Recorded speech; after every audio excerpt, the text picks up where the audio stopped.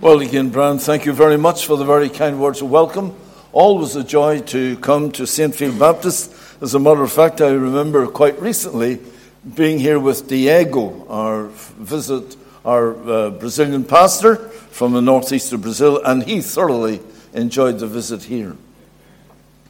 This morning I mentioned that one of our colleagues, Robin McCready, was so very ill, on the verge of passing into the Lord's presence, and indeed at 12:15 this morning, that's exactly what happened to him. The last time I heard Robin sing, Robin used to say to me, "You preachers, when you get to heaven, you'll be made redundant, for you'll not be preaching evangelistic sermons anymore, but us singers, we will just keep on singing." And that was Robin. The last time that he sang for me in a meeting, he sang "It is finished. The battle is over," and thank God that's exactly how it is for Robin today.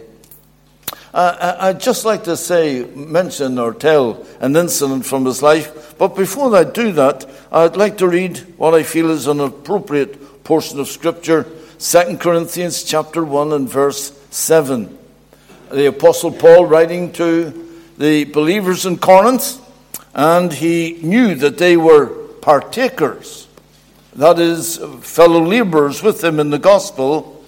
2 Corinthians 1 and 7, "And our hope of you is steadfast, knowing that as ye are partakers of the sufferings, so shall ye also be of the consolation. For we would not, brethren, have you ignorant of our trouble, which came to us in Asia. For we were pressed out of measure, above strength, insomuch that we despaired even of life. But we had the sentence of death in ourselves, that we should not trust in ourselves, but in God which raiseth the dead, who delivered us from so great a death, and doth deliver, in whom we trust that he will yet deliver us. Ye also helping together by prayer for us, that for the gift bestowed upon us by the means of many persons, thanks may be given by many on our behalf." Many years ago, we worked in a little town called Kanutama. It's a very remote town, and Audrey and I were there for several years. When Robin and Thelma got married way back in 1968, we were leaving Kanutama, and they were to replace us. To get to Kanutama, it was a 3-hour flight on a Catalina flying boat. I say a flying boat because the Catalina, though it landed at airports, to the interior, it didn't land on the river, but you know what I mean, it came down. We use the word pousard in Portuguese, it pousard on the river. And when you were in a Catalina plane, which only held about 30 people, and when it was coming in to land on the water, you felt you were in a biscuit tin going over the top of the water. The sound of it was horrific. It was a weekly event for us when we lived in Kanutama, when the airplane came once a week, and quite frustrating when the pilot forgot to come on a particular week, but you didn't worry, because in Latin way you just said, well, he'll be here next week, the letter's going to wait for another week. And so it was that Robin went down on a Thursday to meet the boat coming in. I say the boat coming in because although it landed on the river, you had to go out by canoe. The passengers who were embarking were on a canoe. They went out to it. You embarked into the Catalina over the top of the fuselage and down in it. And likewise, for those who were disembarking, they also came out over the top of the fuselage and down a little step and into the dugout canoe that brought you to the shore, or should I say to the riverbank at Kanutama. It was a typical Thursday when Robin was there, hoping for some letters from home, as he waited with some others for the Catalina to come. On that particular day, the Catalina, this was 50 years ago, last year this happened. On that particular day, the Catalina, as it came down, it seemed to fall into the river, not smoothly land and playing along the top of the water, but it seemed to fall out of the sky and hit the water with a splash. And when it did that, the Catalina broke in two. Robin immediately with some others, they got, and with paddles in their hand, they paddled out immediately to the Catalina And Robin was first on board on top of the Catalina, trying to get the door open. And as he pulled the door open, then he pulled the passengers out of the Catalina, bringing them up and sending them down. And they were putting the passengers, who were in quite distress, into the canoe. As he pulled one and another out, and the canoe was filled, that canoe left, and another one came alongside.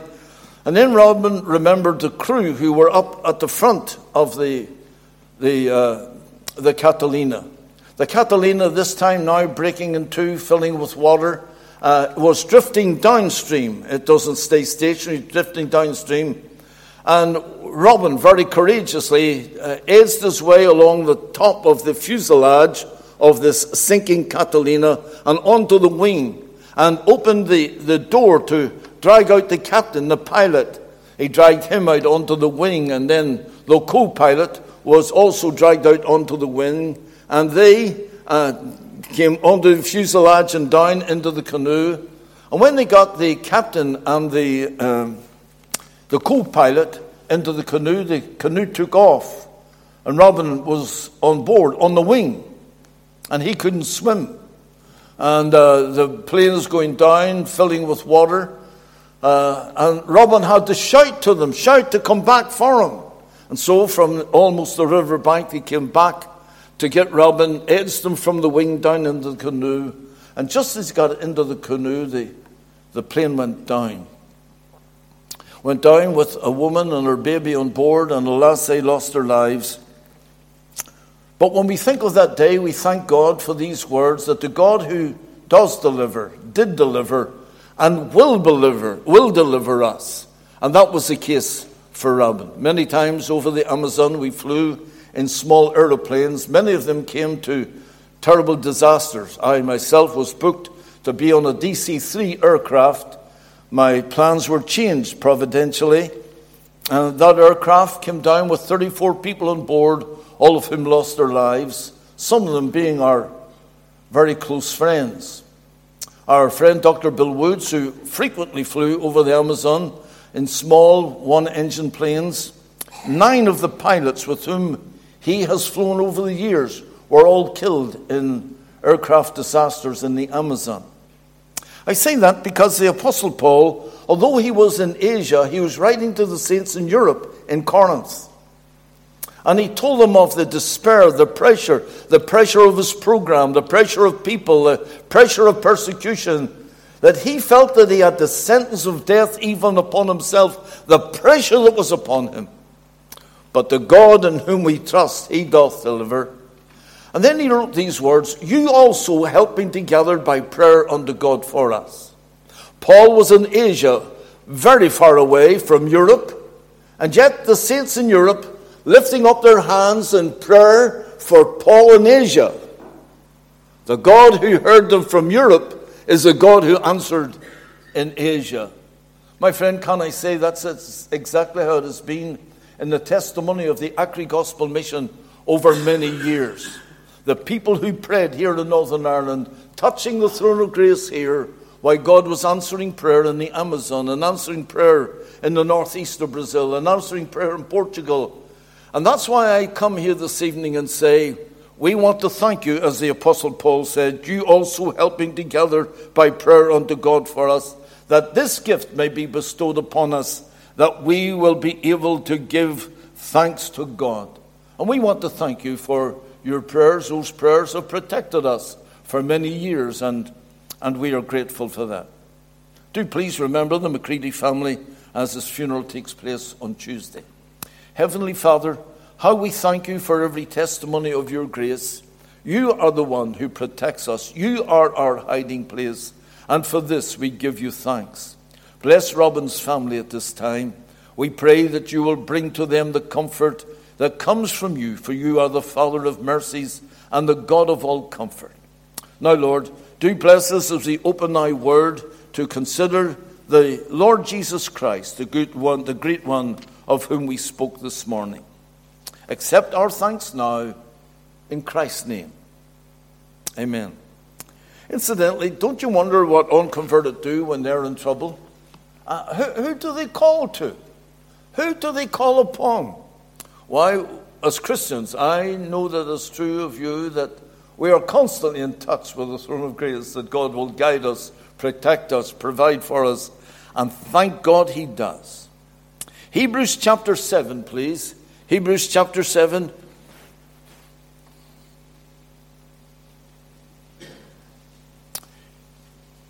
Hebrews chapter 7 and verse 24. The verse 24 to the end of the chapter. It doesn't mention the name of the Lord Jesus, but it's all about him. As a matter of fact, right through this chapter, it doesn't mention, it does once mention the name of Jesus, but it's all about him. As a matter of fact, that's what this book is all about. Someone has said, this is the real hymn book. It's all about him, the Lord Jesus Christ. So bear that in mind when we read these words, verse 24. But this man, because he continueth ever, hath an unchangeable priesthood. Wherefore, he is able also to save them to the uttermost that come unto God by him, seeing he ever liveth to make intercession for them. For such a high priest became us, who is holy, harmless, undefiled, separate from sinners, and made higher than the heavens, who needeth not daily as those high priests to offer up sacrifice, first for his own sins and then for the people's. For this he did once, when he offered up himself. For the law maketh men high priests, which have infirmity. But the word of the oath, which was since the law, maketh the Son, who is consecrated forevermore. I call your attention to verse 26. It's speaking of the Lord Jesus when it says of him, for such a high priest became us.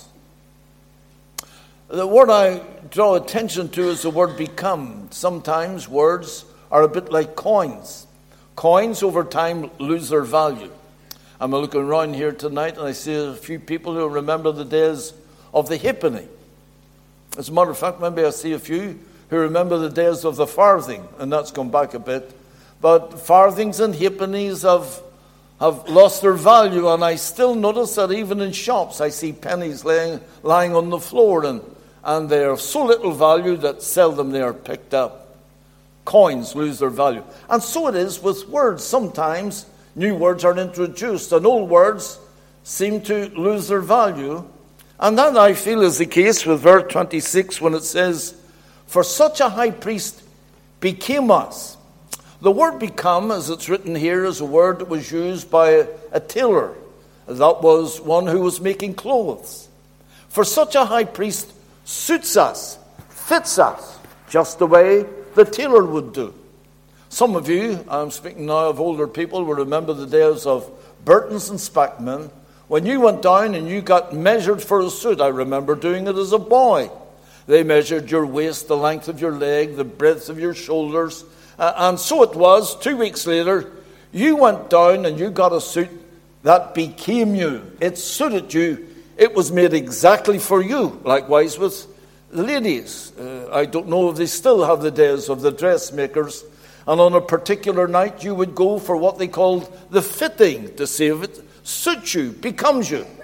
And so it says of Jesus Christ to us this evening, Jesus Christ becomes us. He suits us. He fits us. Fits us in the sense, not that Jesus Christ was made for us. Jesus Christ is a creator. He was never created. But rather, he suits us in the sense that we were created by him and for him. And without him, our lives are empty and void. And my friend, isn't that the truth? Jesus Christ is the key to eternal life. Jesus Christ is the key to hope that takes us, what the Bible calls a blessed hope, a living hope that takes us to heaven. A hope that is as an anchor to the soul that helps us to sing in our sorrow and see the clear way to Calvary and beyond Calvary to heaven itself. Jesus Christ, I say again, suits us, becomes us. We need him. I remember this came home to me quite a few years ago. We were returning to Brazil in 1970. We were taking 1.5 tons of baggage. Can I think of taking 1.5 tons of baggage to Brazil? Nowadays we can hardly fill a suitcase. but 1.5 tons of baggage. And in that baggage, there were boxes and barrels and all sorts of things that we would need for 4 or 5 years living out there in the remote parts of the Amazon. Amongst the baggage, we had 2 airtight trunks that we bought in the tropical suppliers in London, Allison's. They were not only airtight, they were steel and very secure. When we got to the town of Tarapacá, 2,800 miles up the Amazon, we found that airtight trunk, which incidentally was useful for our clothes in the humid climate. Clothes out there tend to get what we call mouffard, blue molded, oftentimes because of the humidity. However, in an airtight trunk, we kept them there. I found that the airtight trunk came in for another good reason. That is that we didn't have any banks. I was the administrator of the local hospital, Sansón Gómez Hospital, and so all of the money that was in the hospital, with no bank, I kept it in an airtight trunk under lock and key. Not only so, God was blessing the work, the congregation was growing, and we had to build a new church. And so the money that was coming in for the new church, we kept it in the trunk with the hospital money. I was also the treasurer of the mission, and any petty cash, loose cash that we had of the mission, we kept it in the trunk. Dr. Tom Geddes had gone home, and he had left quite a sum of money for us to help some poor people in the town. And guess where we kept it? We kept it in the trunk. The hospital, the church, the mission, Tom's. It sounded more like a treasure chest than an airtight trunk for clothes. Now, I know that you never have this problem in your house that we have in our house. That is, one day I came home from the hospital needing money to pay a particular bill down at the hospital, but when I got home, I couldn't find the key. Anybody ever lose a key? In our house, I lose the keys, and Audrey has got to try and find them. It's a sort of game that we play. I lose them and she finds them. And on that particular day, we couldn't find the key.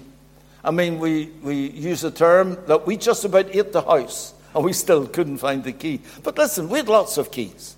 I had about 35 keys for all these barrels and boxes. We had long keys, flat keys, short keys, and brass keys, steel keys. I went through every key, and I couldn't find a key that would fit the lock. And so this very expensive trunk, airtight steel trunk, I'm going to have to break it open. So I went down to the tool house. I got a crowbar and a hammer, and in the heat of the tropics, I worked at that steel trunk for over an hour. The perspiration dripping off my chin, the shirt was soaked, and I still couldn't get the trunk open. What am I going to do? And then guess what happened? Audrey found the key. When Audrey found the key, it was ever so easy. We put the key into the lock, and it opened the trunk. And why? Simply because the key fitted the lock, became the lock. My friend, I think to myself, wouldn't it be wonderful if only everyone could find the right key? If only everyone could find Jesus Christ, who said, I am the way, the truth, the life. No man comes unto the Father but by me. Remember the words of the Apostle Peter, Lord, to whom else can we go but unto thee? For you only have the words of eternal life. My friend, I say to you this evening, only Jesus Christ can save. Only Jesus Christ can satisfy. Only Jesus Christ can fill the emptiness of a human heart. All over our world tonight, all over this countryside tonight, there are people who are nursing aching hearts, empty hearts. They're conscious of the emptiness. Sometimes it's driving them to despair. They're trying to fill that emptiness. Sometimes they try to do it at the end of a bottle of alcohol, pickling their brains as they do it. Sometimes some are trying to find it at the end of a needle, destroying their lives. Other people will not turn to these vices. Some people are trying to fill their emptiness by gathering around them as much as they can. More properties, more money. Others are trying to climb the social scale and get higher and higher. But just like Zacchaeus, when they get to the top, they find that there is no satisfaction. Because the human heart without Christ is an empty heart, a void heart. And my friend, I say that to you this evening. Jesus Christ becomes you. You need him in your heart. I remember the days of Ivan Thompson. Ivan, before his conversion, used to go every Wednesday night to Celtic Park on the Donegal Road in Belfast. Not for any football match, but rather he went not only to see the dogs, but also to gamble the dogs.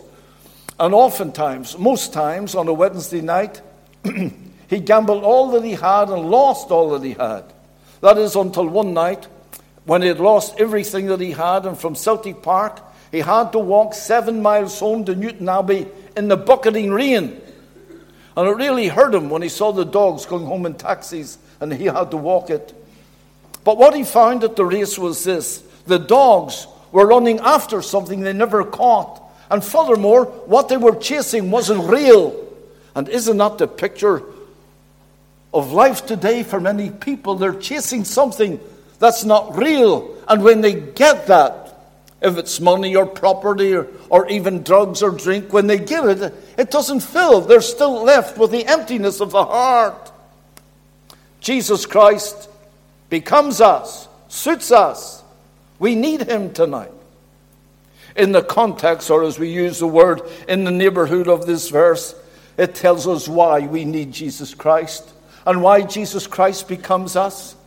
Look at the previous verse when it says this word, speaking of Jesus. Wherefore, he is able also to save them to the uttermost that come unto God by him, seeing he ever liveth to make intercession for them.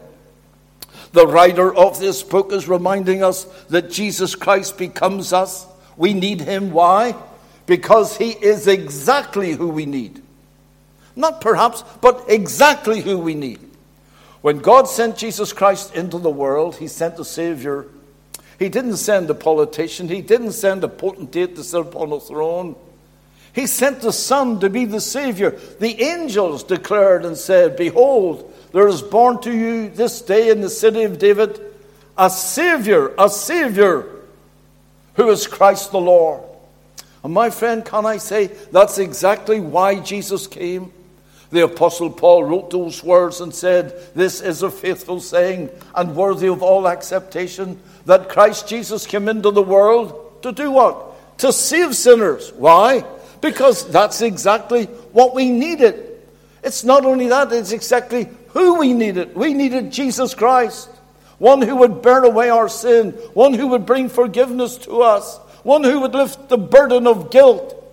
Listen, this thing of the burden of guilt, as we reminded ourselves this morning, right from the dawn of history with Adam and Eve, when they were driven out of the Garden of Eden because of their sin, the burden of guilt and sin has been upon every human heart. And only Jesus Christ can change it. Why, he came to shed his blood, that through the shedding of his blood on Calvary's cross, we might have forgiveness. The Bible tells us that the blood of Jesus Christ cleanses us from all sin. It is in Christ that we have redemption, and in him we have the forgiveness of sin. Oh, my friend, this evening, what a wonderful thing it is to be saved, to know that our sins have been forgiven. When I read this portion of Scripture, I see here of Christ's ability to save. He is able to save all that come to him. Isn't that wonderful? I read the pages of Holy Scripture and I find that a religious man like Nicodemus, who was a ruler of the Jews, he knew all about the religion of Judaism. He knew all the intricacies of the law. He knew all the history of the nation. He knew all the ceremonies of the temple. He knew it all. He had it all up here, a man of knowledge and a teacher. But his heart was empty until he met Christ. Excuse me. You know, I never drink during sermon. And people say, maybe that's why you're such a dry preacher, but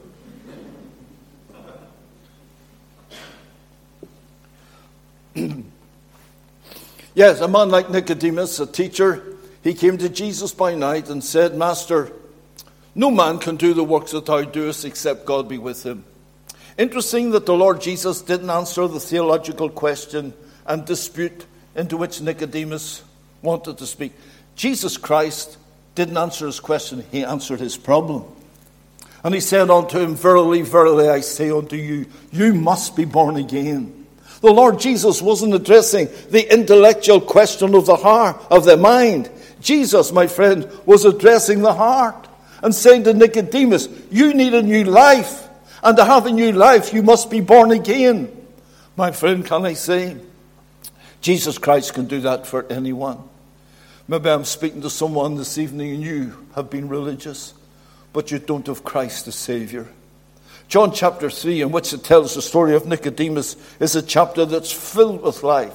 Jesus said, he that believeth me hath everlasting life. The end of the chapter says, he who has the Son has life. He who is not the Son of God hath not life, but the wrath of God abides upon him. My friend, I tell you this evening, you need Jesus Christ. He becomes you. He fits you.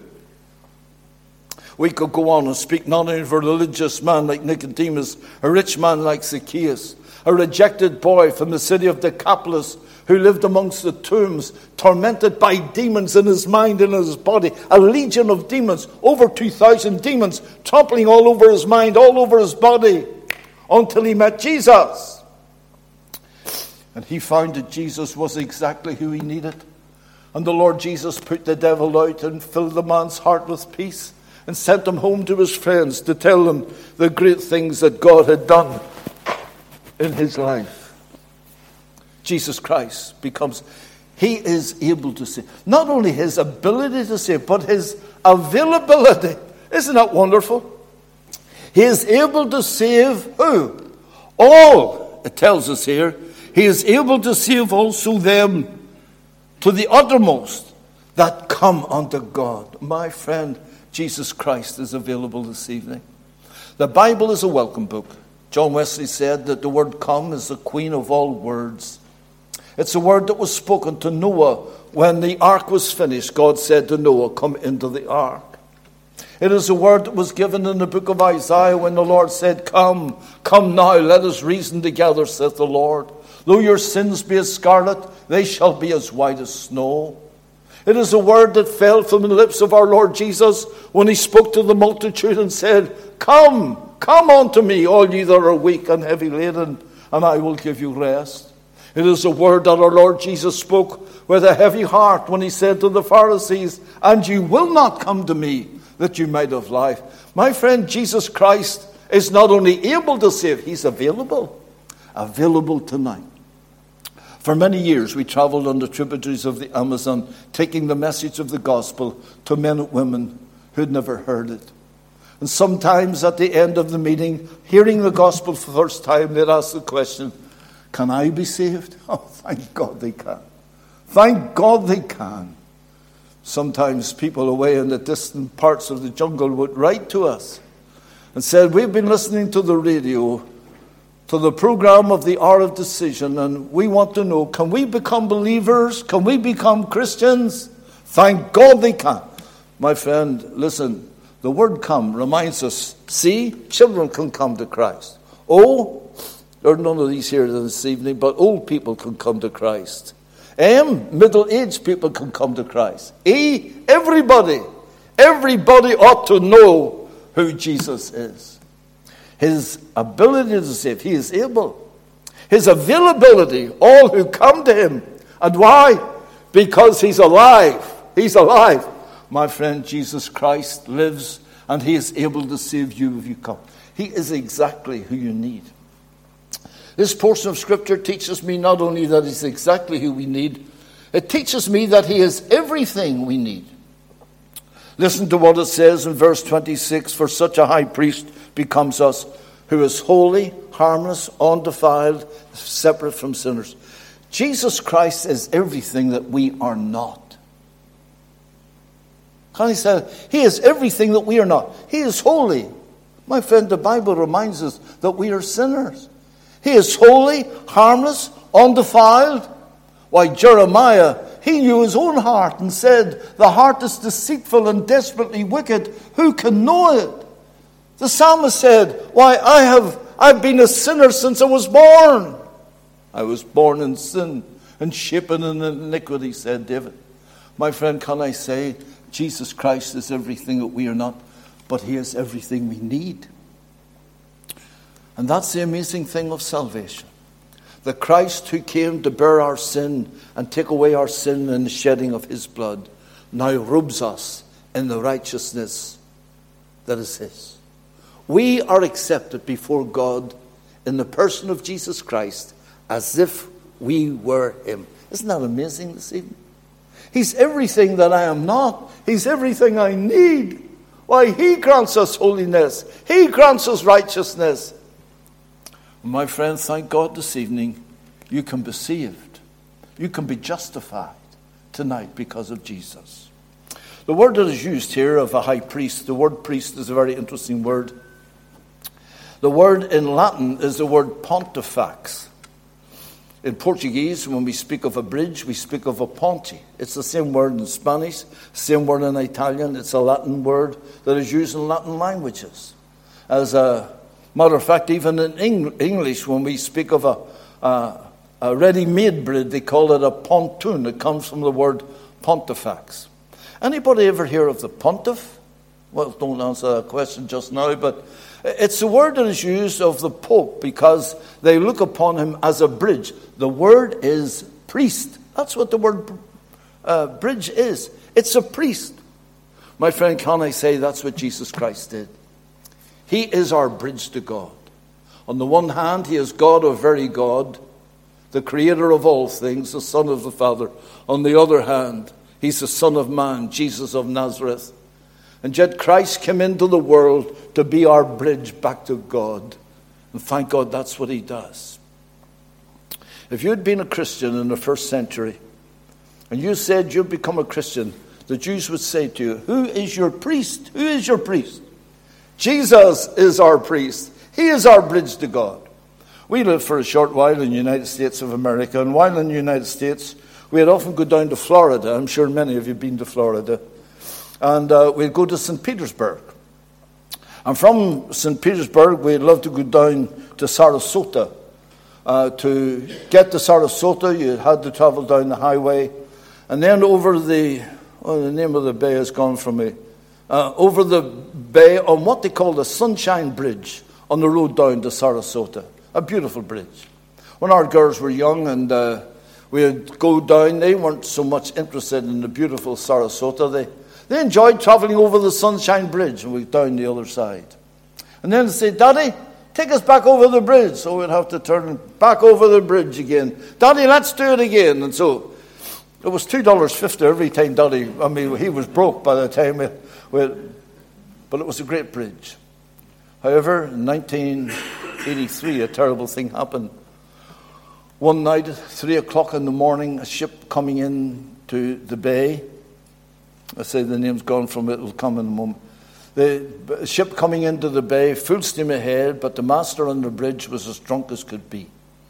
And that ship rammed into the stays of the bridge and hit it, so much so that it knocked the stay over and the bridge buckled and cars plunged into the briny waters of the bay and lost their lives. And why? Because the bridge couldn't hold them.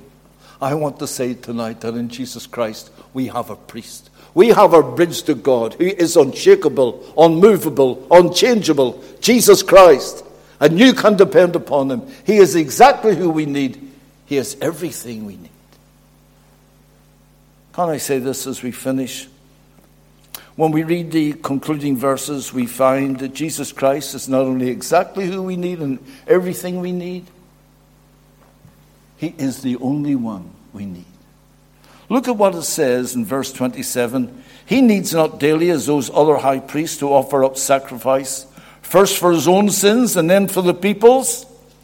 For this he did once when he offered up himself.